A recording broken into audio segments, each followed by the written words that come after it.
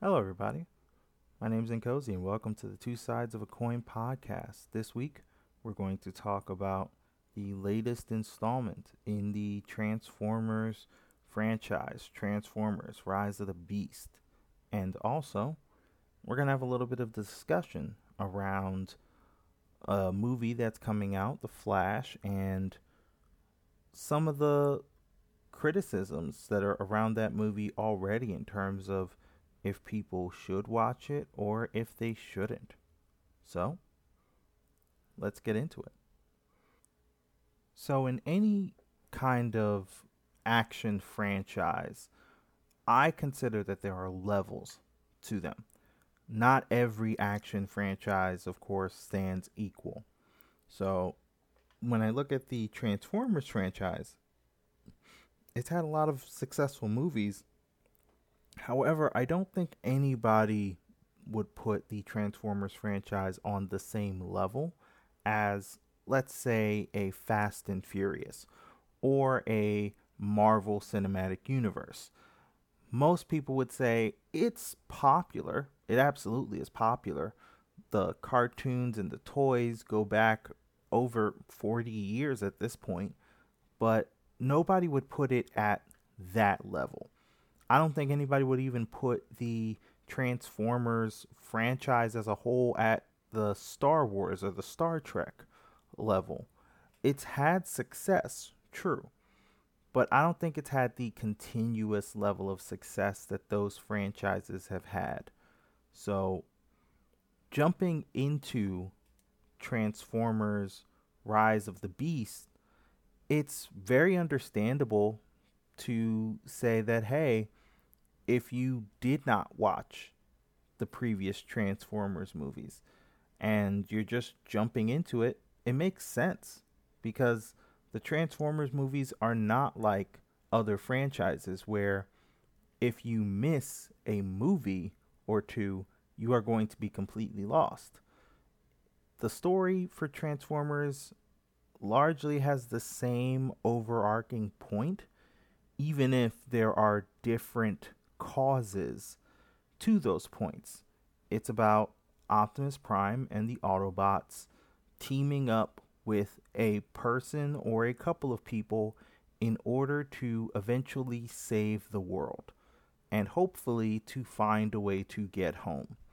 That's in general the plot of every single Transformers movie. It hasn't deviated much from the first live action Transformers movie, and I don't think it's going to deviate much in the future. The difference is with this movie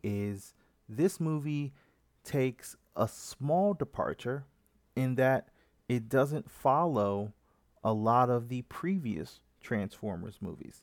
Instead, this movie, Transformers Rise of the Beast, is really a sequel to the previous Transformers movie, and that is Bumblebee with Haley Steinfeld.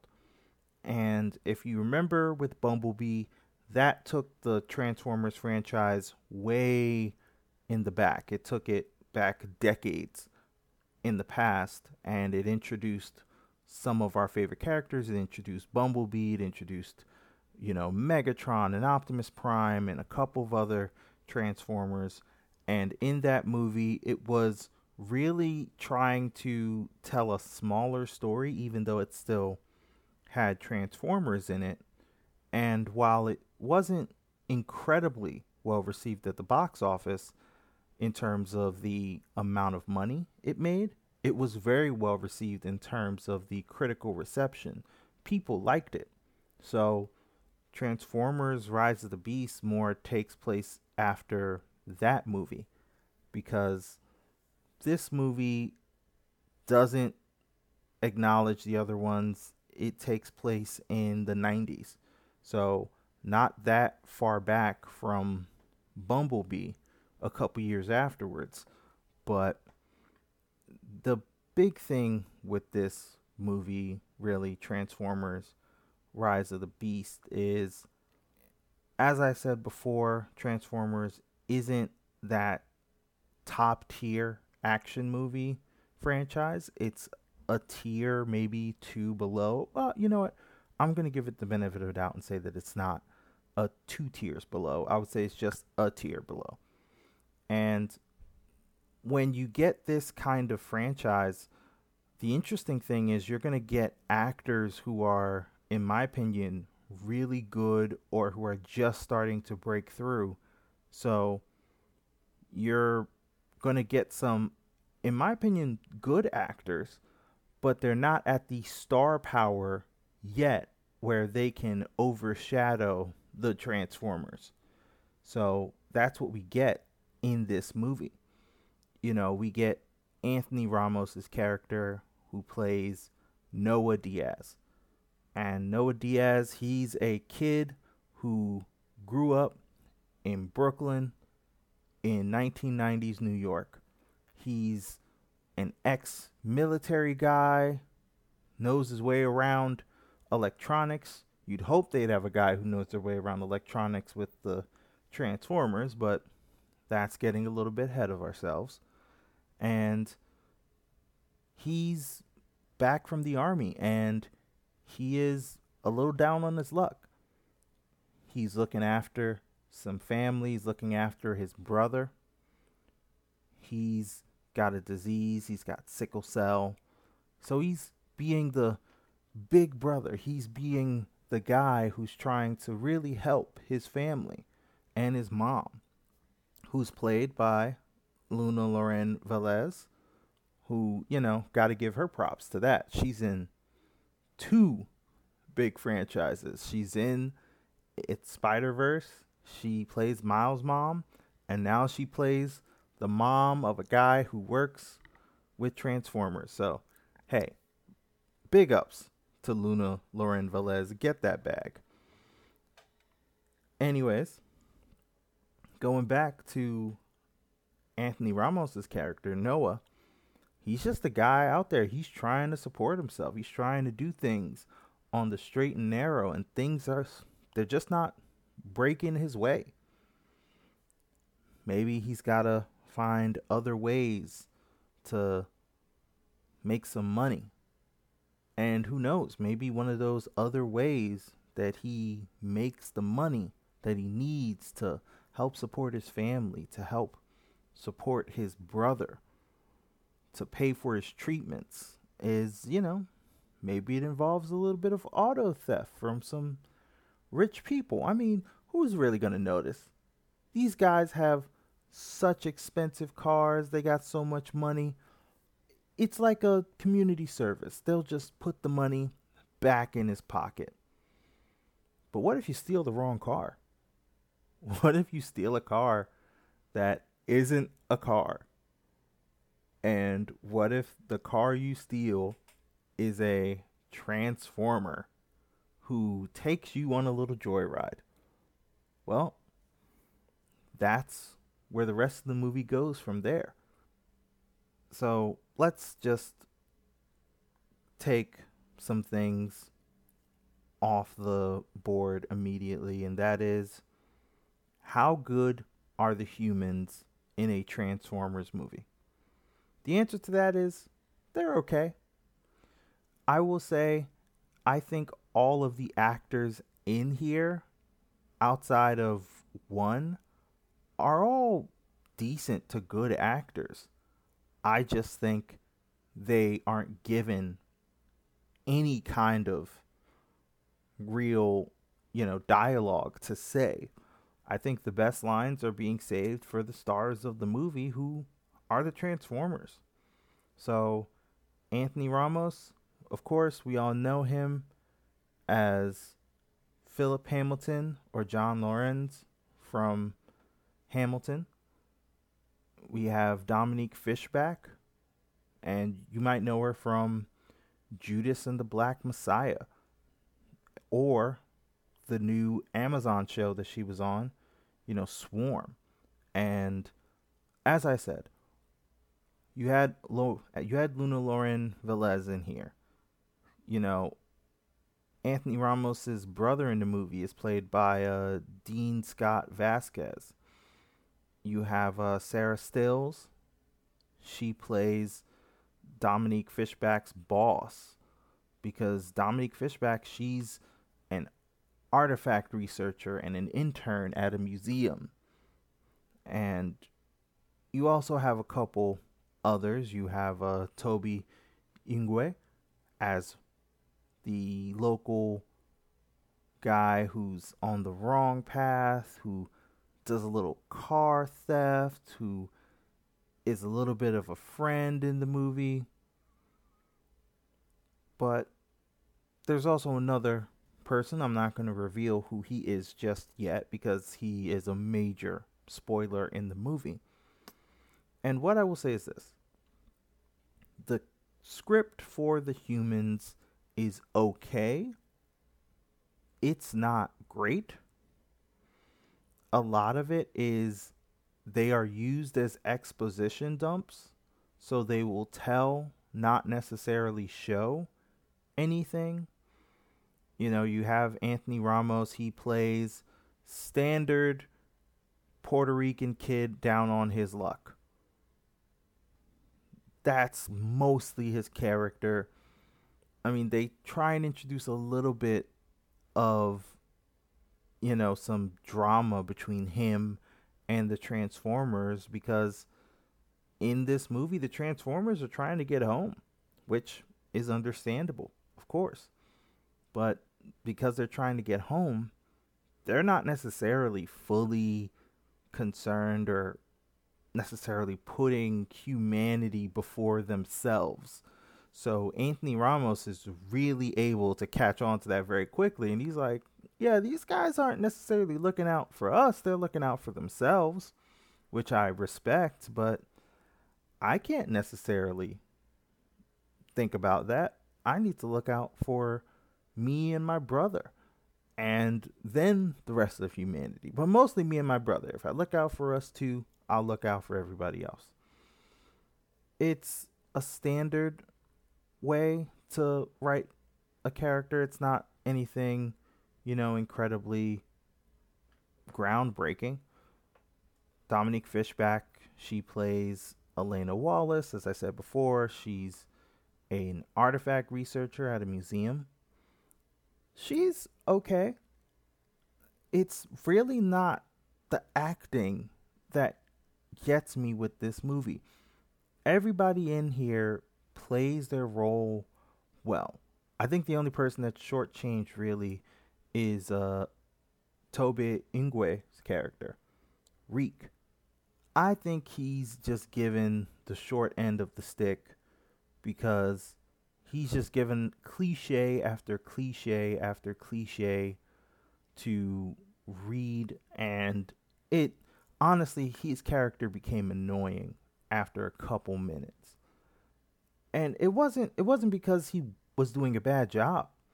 I actually think he was doing an okay job.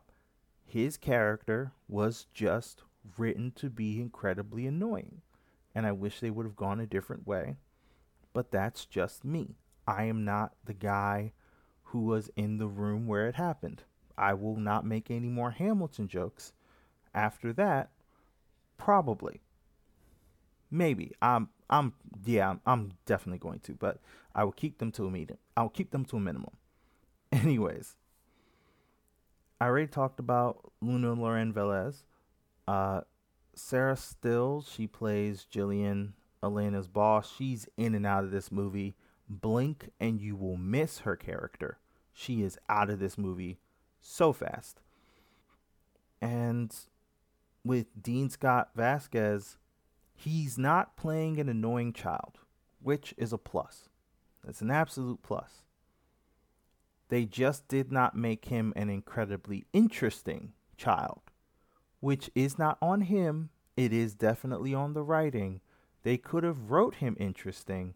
However, this is the rub when it comes to any Transformers movie. The more interesting you write the humans, it takes away or can take away from the Transformers being interesting.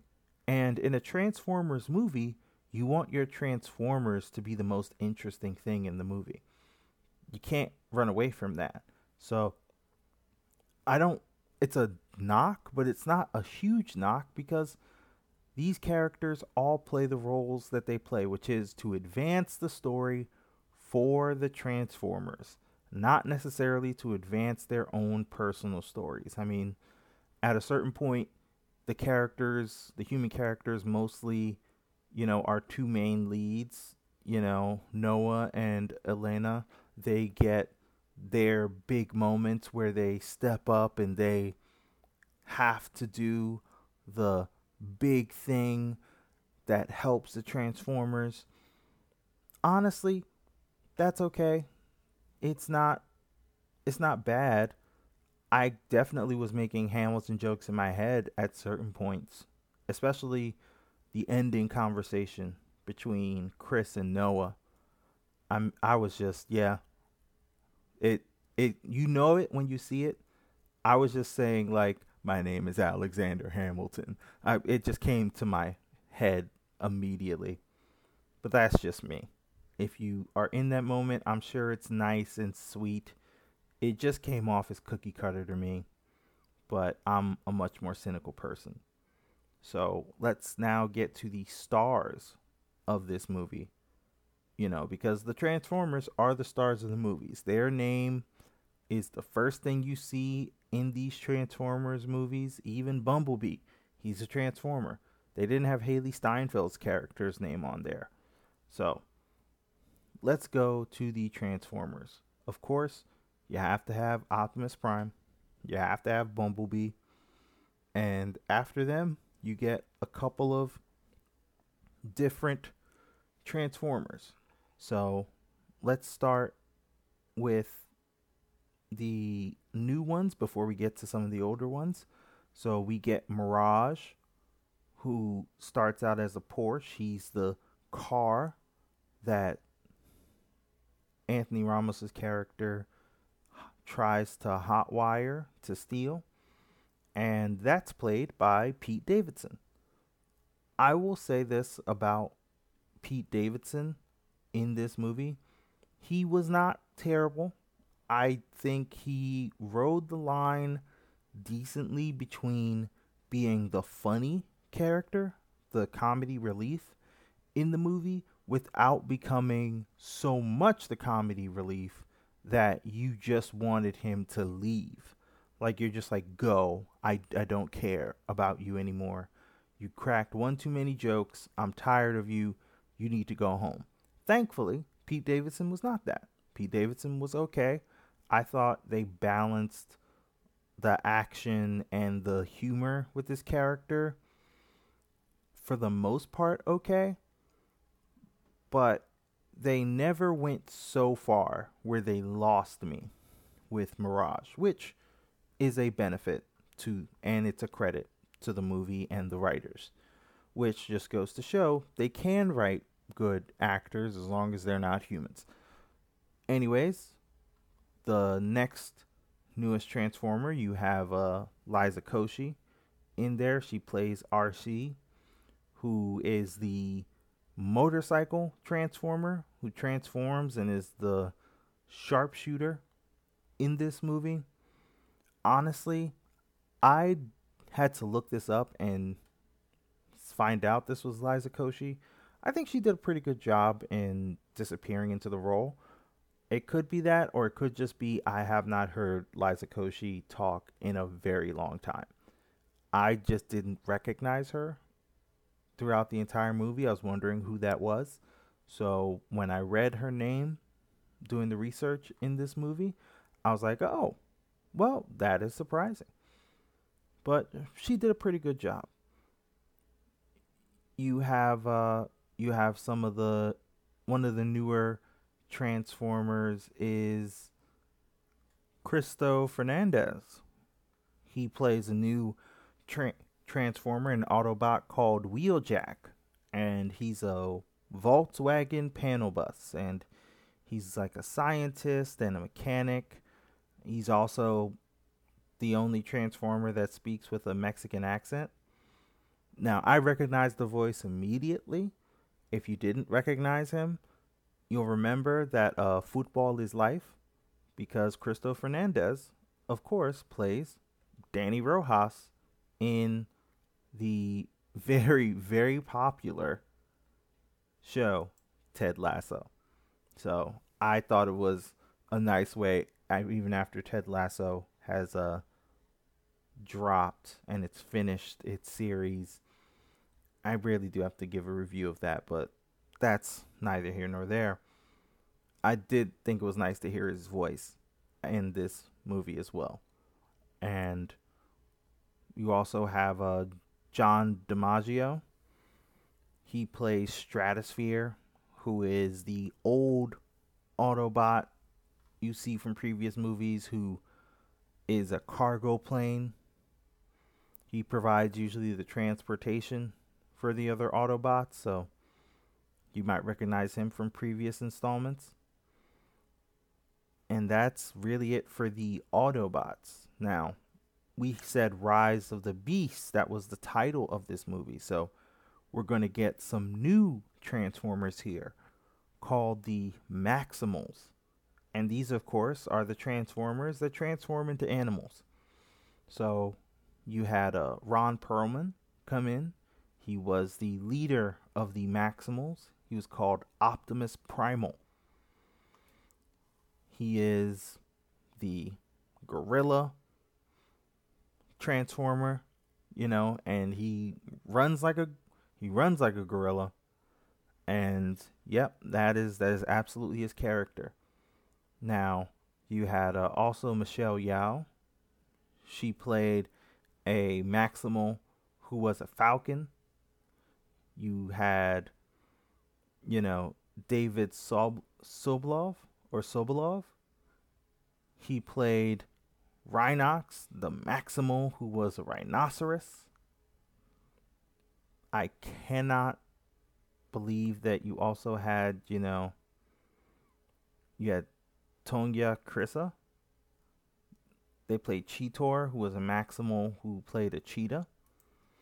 And really, I think the Maximals mattered to so many people, including myself, because the Maximals all reminded everybody who is a little bit older of the Transformers series called Beast Wars, which was the Transformers end up in ancient times and they all transform into animals instead of into vehicles. And that was a really fun series. It had some weird twists and turns. It was a fully CGI series, kind of like the CGI series reboot.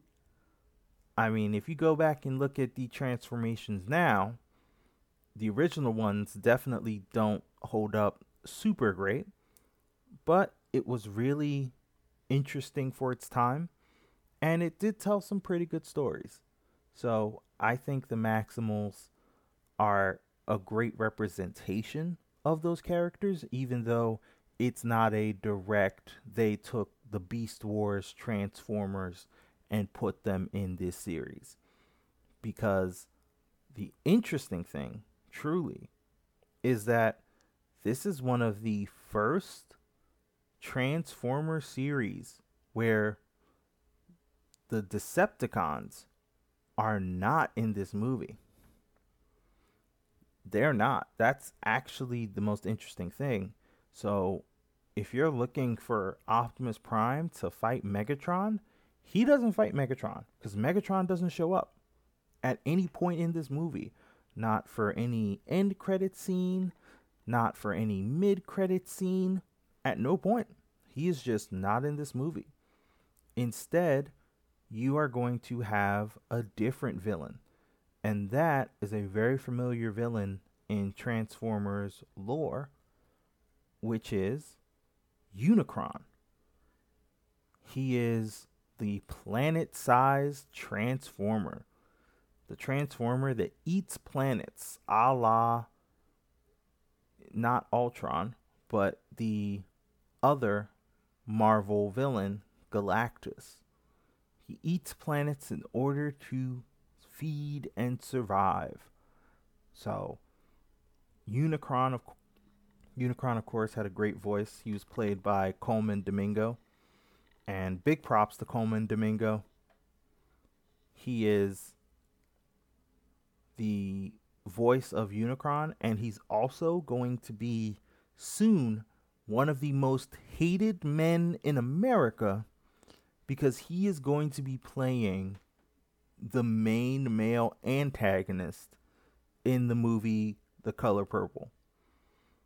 So, Coleman Domingo, I salute you. I think you're going to have a great year or two, because if you are as good as you play in other roles, you know, you came off as threatening as a Transformer-sized robot. I think if you can play a planet-sized Transformer and be threatening, then you can definitely be the threatening male presence in The Color Purple, which is what that movie needs. You cannot have The Color Purple without a threatening male antagonist, and you cannot have Unicron if Unicron isn't threatening, and that is exactly what Unicron came off as. Just, I am going to kill everybody. I don't care about any of these other people. Now, Unicron is the main threat, but Unicron's got minions. So Unicron has his main minion, who are called the Terrorcons, because these Transformers inspire terror. Yeah, it's sometimes it is that bad when it comes to Transformers, or just that on the nose. So Scourge was actually played by Peter Dinklage, and I actually thought Peter Dinklage did a really good job as Scourge. He came off as being very, very threatening in this movie. He sounded like he was having fun. Just, I am going to take you apart. This is going to be fun for me. I am going to kill you. I'm going to take a trophy and I'm going to put it on my body. And you know what? There ain't nothing you can do about it. And that was Scourge throughout the majority of this movie.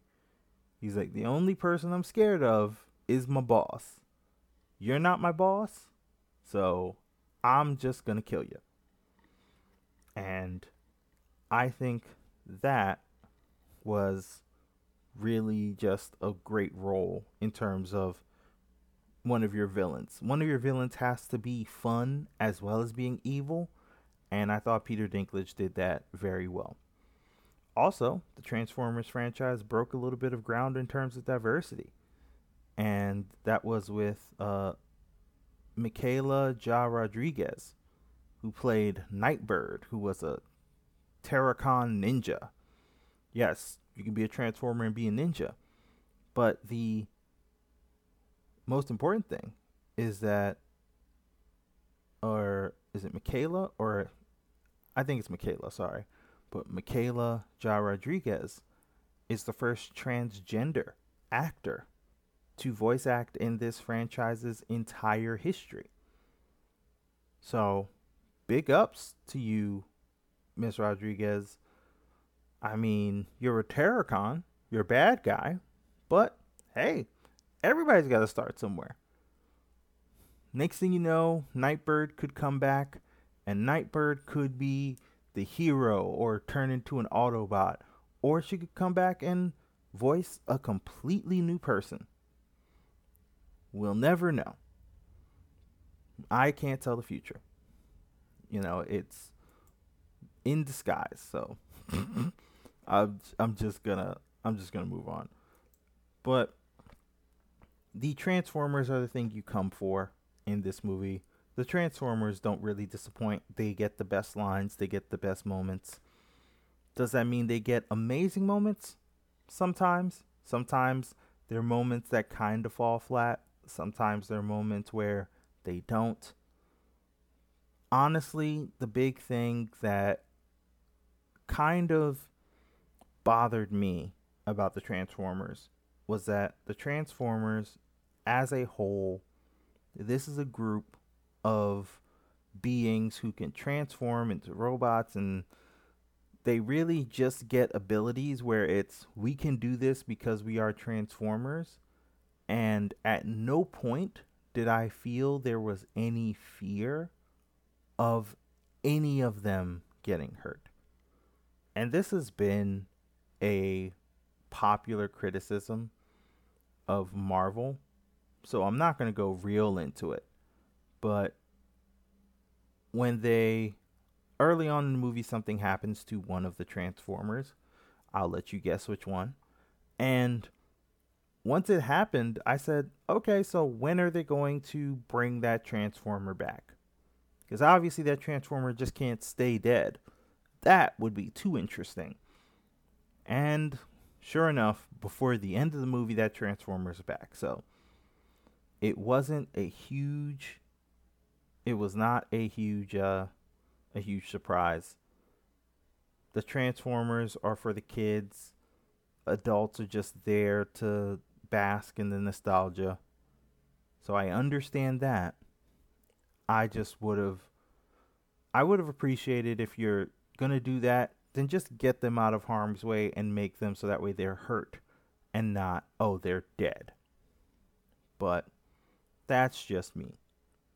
The action in Transformers movies is a lot better than some of the other installments in Transformers. You can tell what's happening on the screen. A lot less moving camera, a lot less quick cuts. So the action just kind of stays in your face. CGI, for the most part, is solid. It's not amazing. It's not over the moon. It's solid. It doesn't ever rise to the level where I say, oh, this is really, really bad CGI. It also doesn't go down to the level where I thought this is terrible CGI. So you got to give props where props are due. If they can do that, then hey, I'm all for it. So what's the bad in this movie? Bad is the dialogue. Dialogue is just really, really weak. It's not the strong suit of this movie at all. I understand why it's not the strong suit. That does not mean we don't get to acknowledge that. Also, one of the big problems that I had with this movie was the MacGuffin did not make any sense. And here's what I mean about the MacGuffin not making any sense. If your MacGuffin can not only release enough energy to bring something back, but also through a backfire release enough energy to potentially destroy something, then you know what? It's too much. It's too much. And I know it didn't necessarily destroy the thing. I'm not going to spoil it. But I still think it's a little too much. So I'm just going to call it out. So this movie, at the end of the day, this is the definition of it is a kid's movie. Get off its back. It has solid action, not amazing action. It's got a decent dialogue, not amazing dialogue. Nothing about this movie, from the actors to the action to the CGI, are going to fully stand out. What they will do, however, is they will be just enough to keep you in your seat. They will do just enough so that way you won't necessarily feel like you wasted your money going to see this movie. And I think that's the most important thing about most movies. That's the bare minimum that you need to reach. And for Transformers Rise of the Beast, they reach it. So I'll tip my cap to them. They went in 2 short movies from a franchise when they did Transformers The Last Night that was DOA. Nobody thought they could bring this franchise back from the brink because it was just driven into the ground by too many Michael Bay explosions. And they've seemingly turned a corner to where you can reasonably expect a solid Transformers movie out of it. So, like I said, I'll tip my cap to them. That is impressive to do in such a short time frame. Now, what happens next? I don't know. They did drop a massive, massive hint at the end of this movie. Not in the end, in the credits, on what this movie will be. I'm not going to reveal what that hint is. That hint on what this franchise will become, or what this franchise could entail, will make or break this movie for a lot of people. I can foresee it now. And you might see it on the internet where people are really divided over that ending. Here's what I will say. If you were already down with the Transformers, I think you're going to be okay with the ending. It's one of those things where gut reaction, you might have one feeling, but when you really think about it, you're probably going to go the other way. So, if you were having a great time and you saw that and that just sunk it for you, just take a deep breath, think about it 5 minutes later, and it probably won't matter as much. If you still feel that way, then I completely understand. But in my opinion, this movie is a home-cooked meal. It's not amazing. It's not terrible. It's okay. It's a solid movie. And you know what? There's nothing wrong with being a solid movie. This was not promising to be anything else but solid. I would rather have solid than a dumpster fire. And that is the epitome of what Transformers Rise of the Beast is. I'd rather have a solid movie than another dumpster fire in Transformers The Last Night. So, what are your thoughts on Transformers Rise of the Beast? Did you like it? Did you hate it? Did you look at the twist and you feel like I'm willing to give up on Transformers for it? Or did you look at that twist and you were saying, I am so happy that we got that twist? I will leave it to you. And please leave your comments in the comment section down below, or send me an email and let me know what you think. Now, as you guys know, by the time this podcast comes out, it'll be June 14th. So that means 2 days after this podcast comes out, that will be the release date, the wide release date for the latest movie in the DC Cinematic Universe, which is The Flash. This movie has been very anticipated, for a couple of years now. It's got some heavy hitters. It's got Ezra Miller. It's got Michael Keaton. It's got Michael Shannon. It's essentially a movie where we already see in the trailers the Flash. He's traveling back in time with his powers, because that's a classic power of the Flash. He's so fast that he can travel back in time, and he's doing that to change the events of his past. And by changing the events of his past, guess what? It has a big impact on his present as well as his future. So that's not super surprising, to be honest.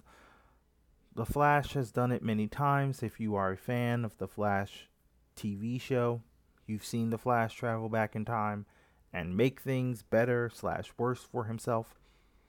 That's nothing new.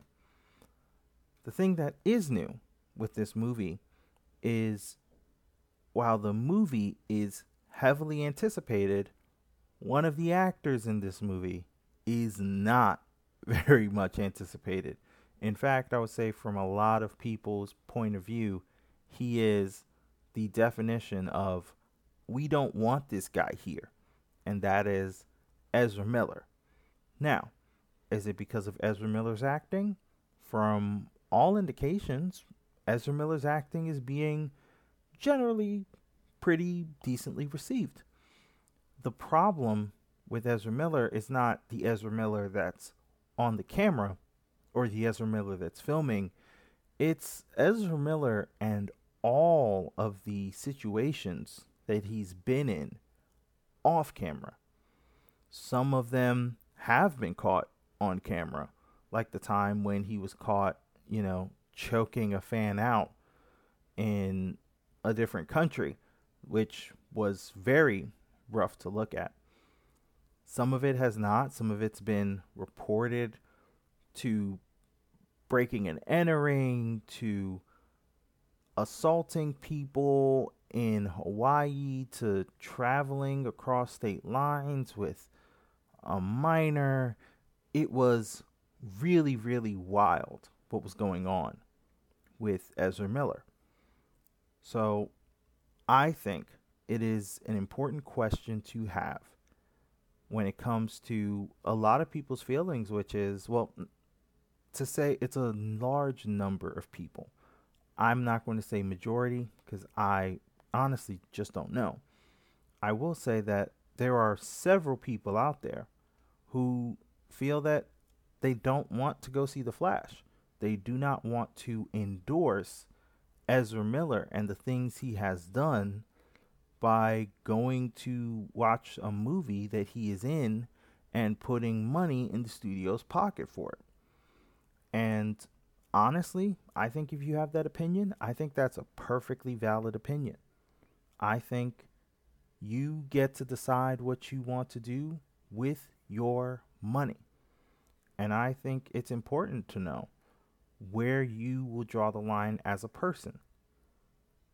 Now, when it comes to myself, I am a person that wants to try to dip their toe into reviewing movies. So when it comes to me, I'm going to see the movie. And because of that dichotomy, because of the instance of, is it in fact right for you to go see a movie from somebody who has caused,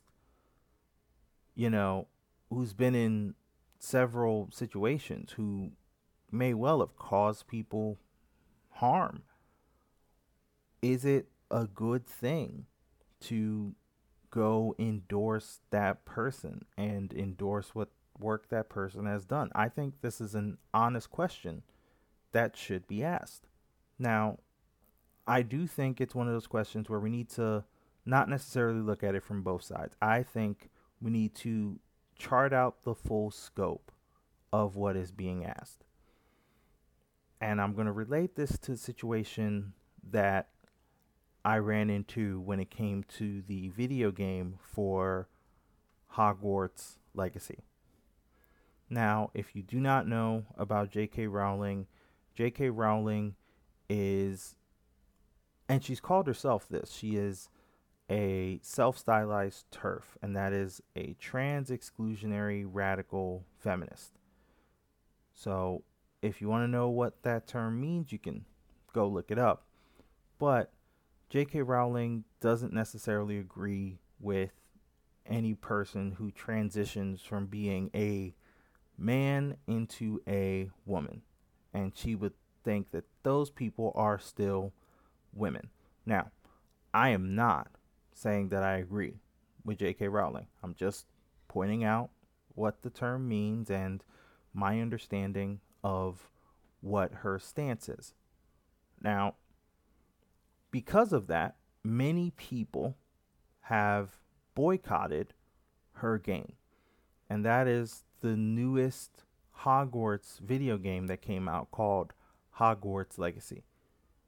They were saying the best thing to do is to just not put money into J.K. Rowling's pocket. And the arguments behind that were, I think, compelling. It was saying the developers for the game have already made money off this game.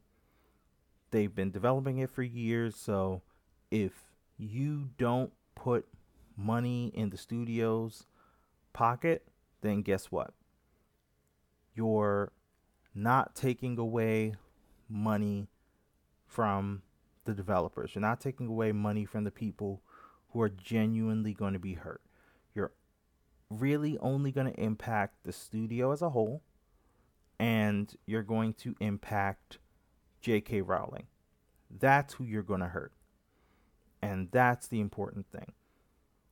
Now, I do think that these arguments are, for the most part, true, with a little bit of a caveat. And what I mean by that caveat is this.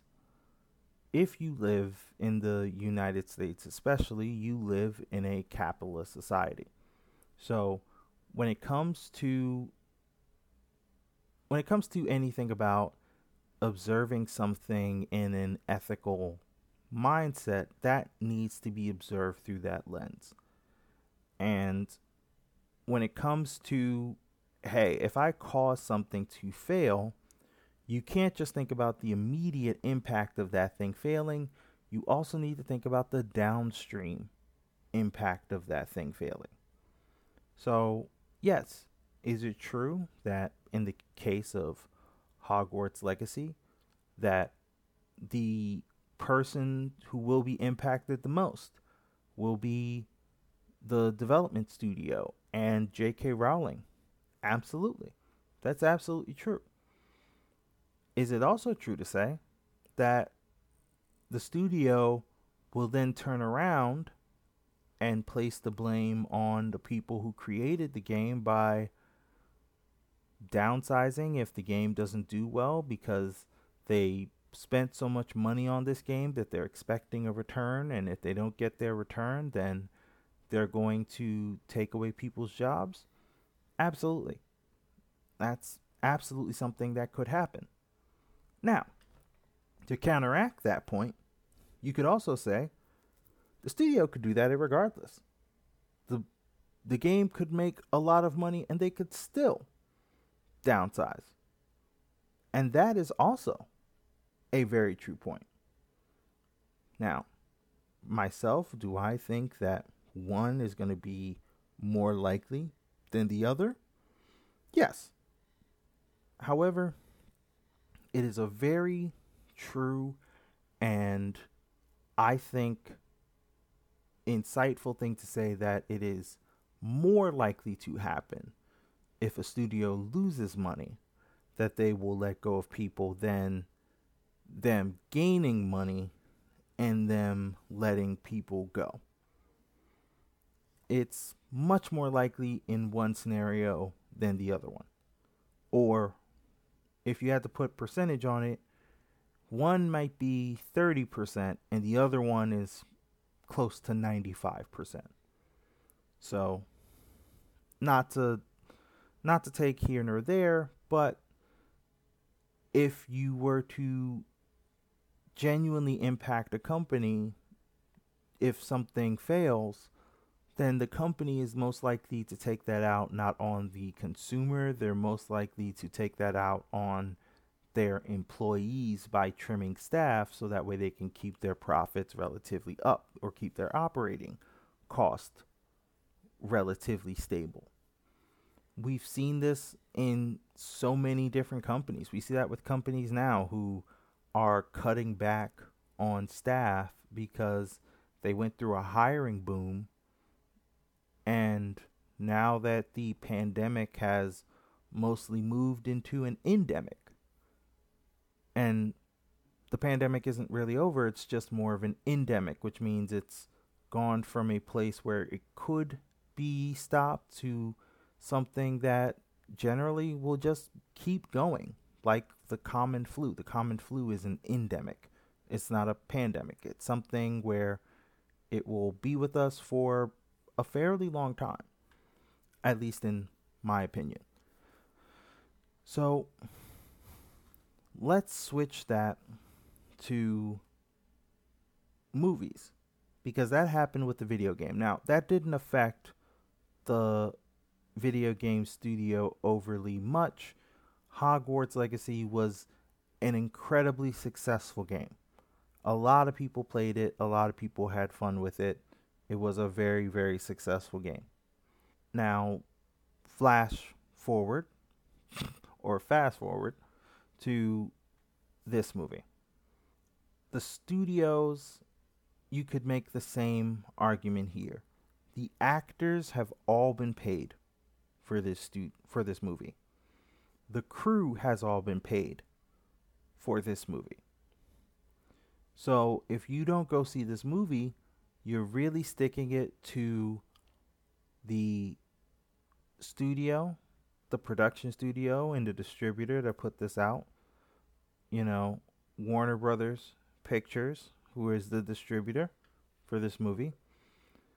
And you're also sticking it to Ezra Miller, because you are saying with your wallet that I do not want to see Ezra Miller. I do not condone his actions in this movie. So I am not going to see this movie. Period. End of story. And I think if that's your stance, I think that's 100% valid. I think you should always have a point where you know where things have gone too far. And I applaud anybody who does have that.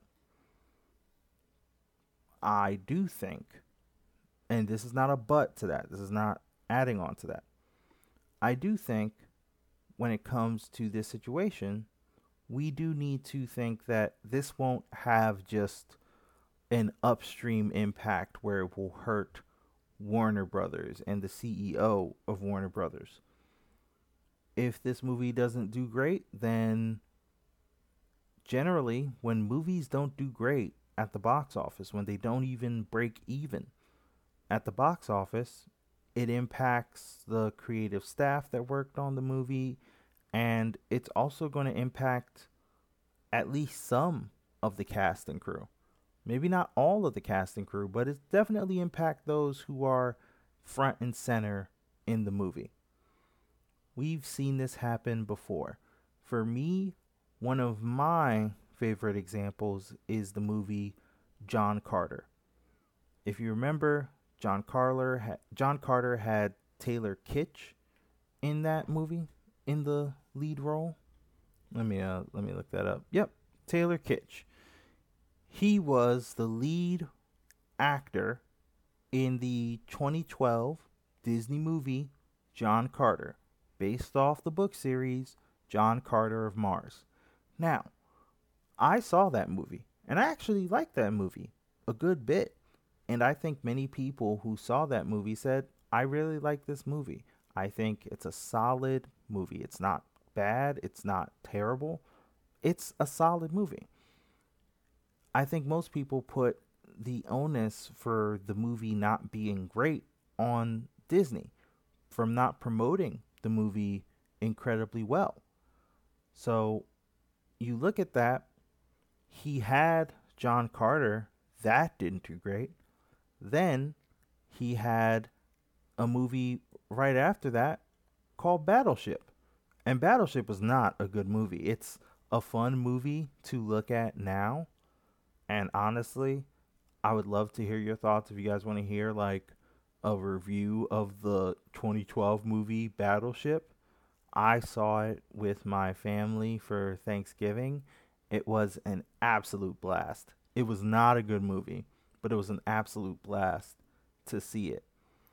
And I think it's very easy, especially when you're an actor, to, if you are in a bad movie, if your name is attached to a bad movie, it can haunt you. It can haunt your career for years after that.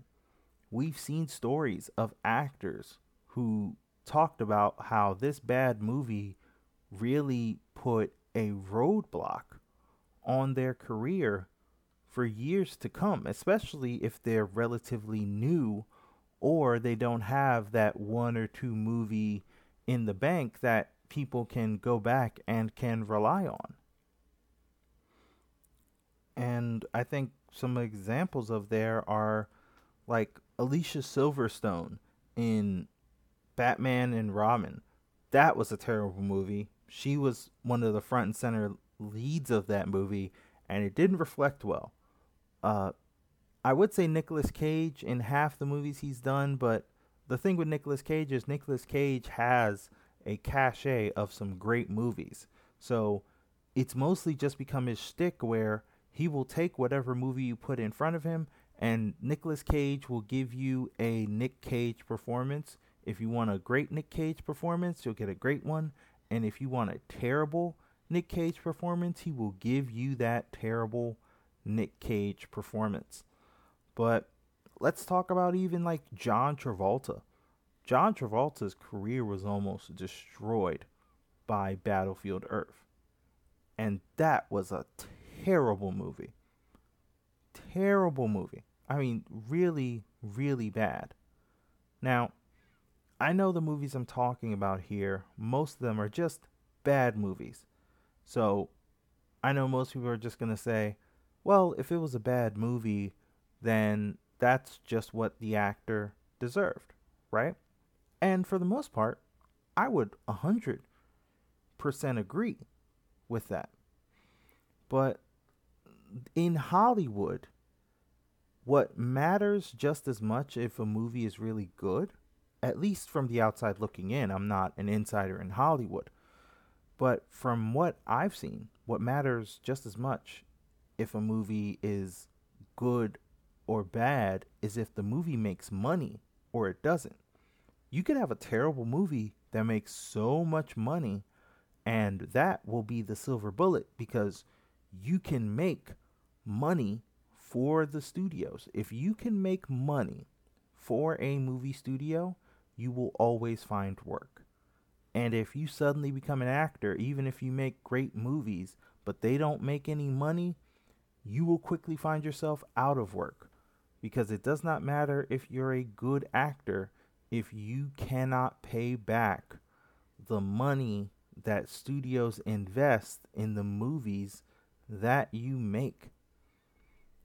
It can be sometimes just that simple in regards to what kind of movies you do and how much money you make.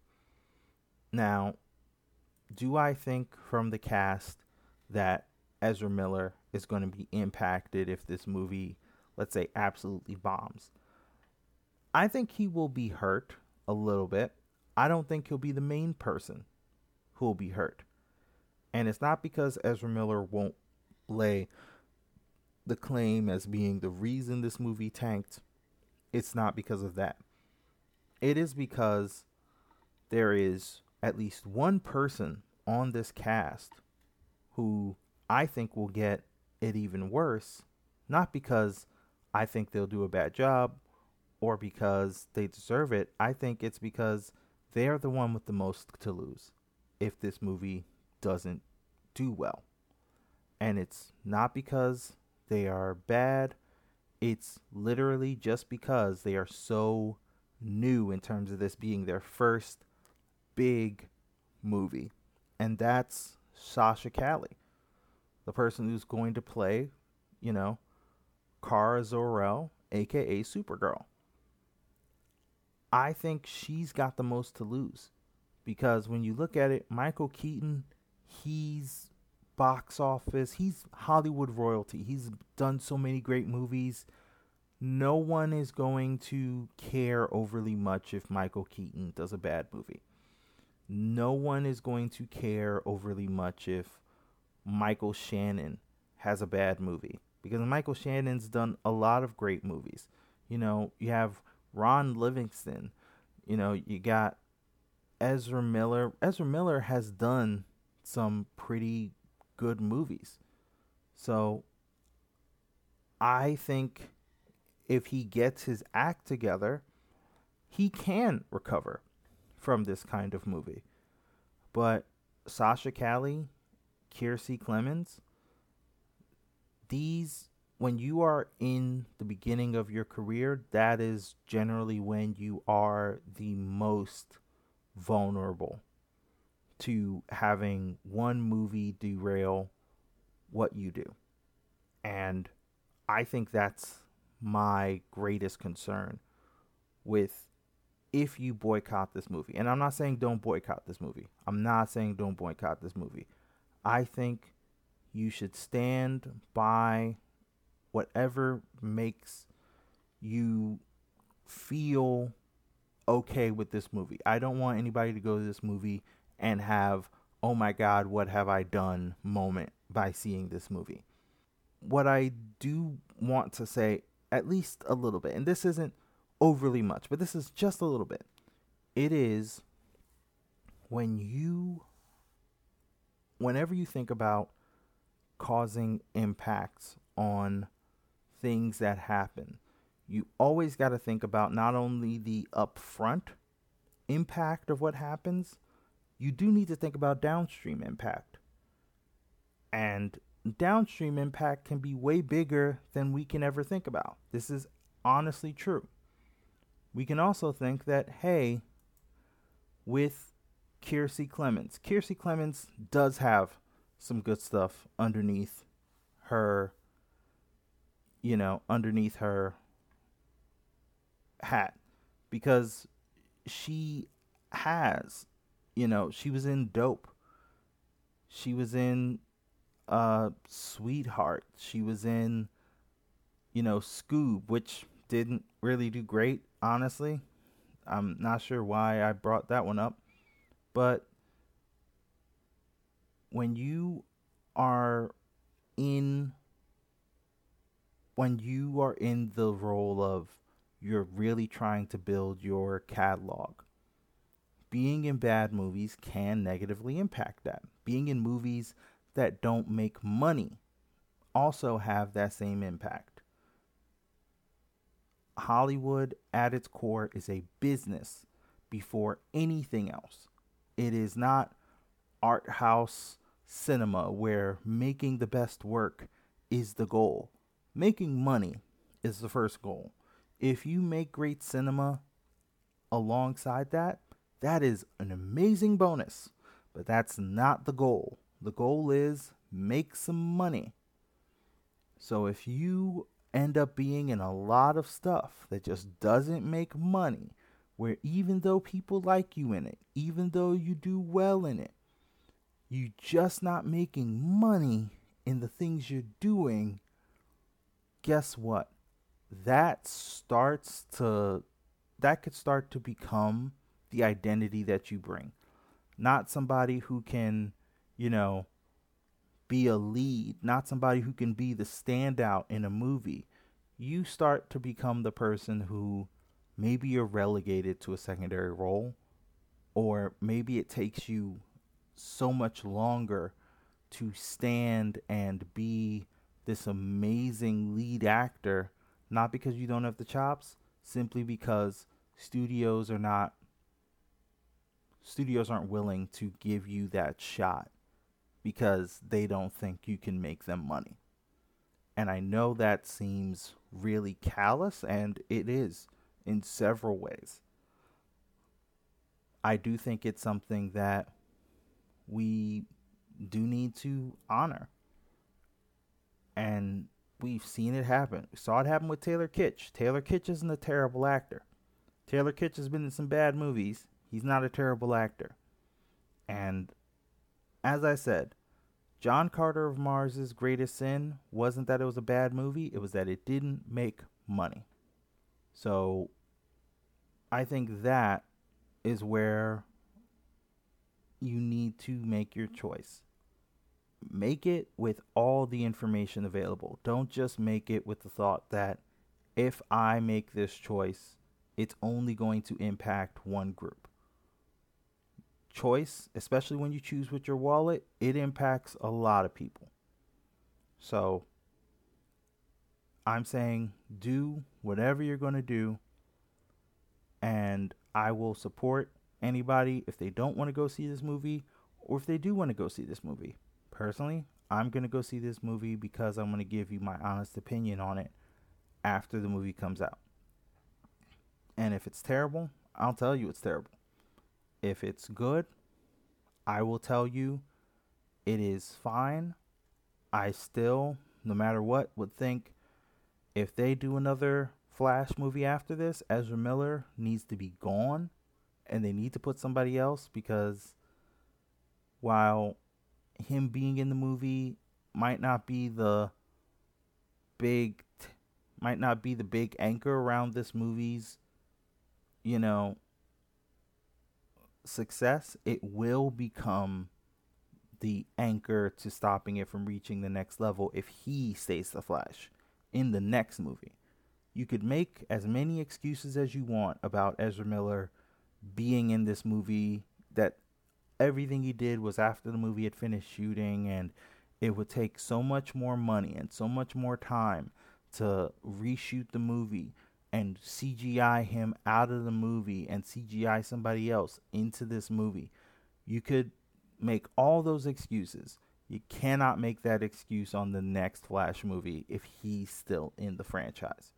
So we're going to see what happens, and I will let you guys know what I think about The Flash when it comes out, and I want to hear your thoughts. I want to hear if any of what I said, if it resonated with anybody, if you just vehemently disagree with it, if you think that, you know, you heard it and you just say, I'm still going to boycott this movie. I'm fine if you do it. But I do want to hear your guys' thoughts and what you think. So let me know in the comments or an email what you guys think, and I'll be happy to hear from you. Thank you guys so much for listening to this week's episode. If you want to reach out to me, you can find me in several places. You can contact me on Twitter at TwoSidesCoin. You can find us on Instagram at Two Sides of a Coin. That's TWOSIDEZ of a coin, all one word. You can email us at twosidespodcast@gmail.com. And you can listen to the podcast on Podbean, on Spotify, and also on Apple Podcasts. So we hope to really hear from you guys. I love to hear and discuss anything you guys want to talk about, and we'll talk to you later.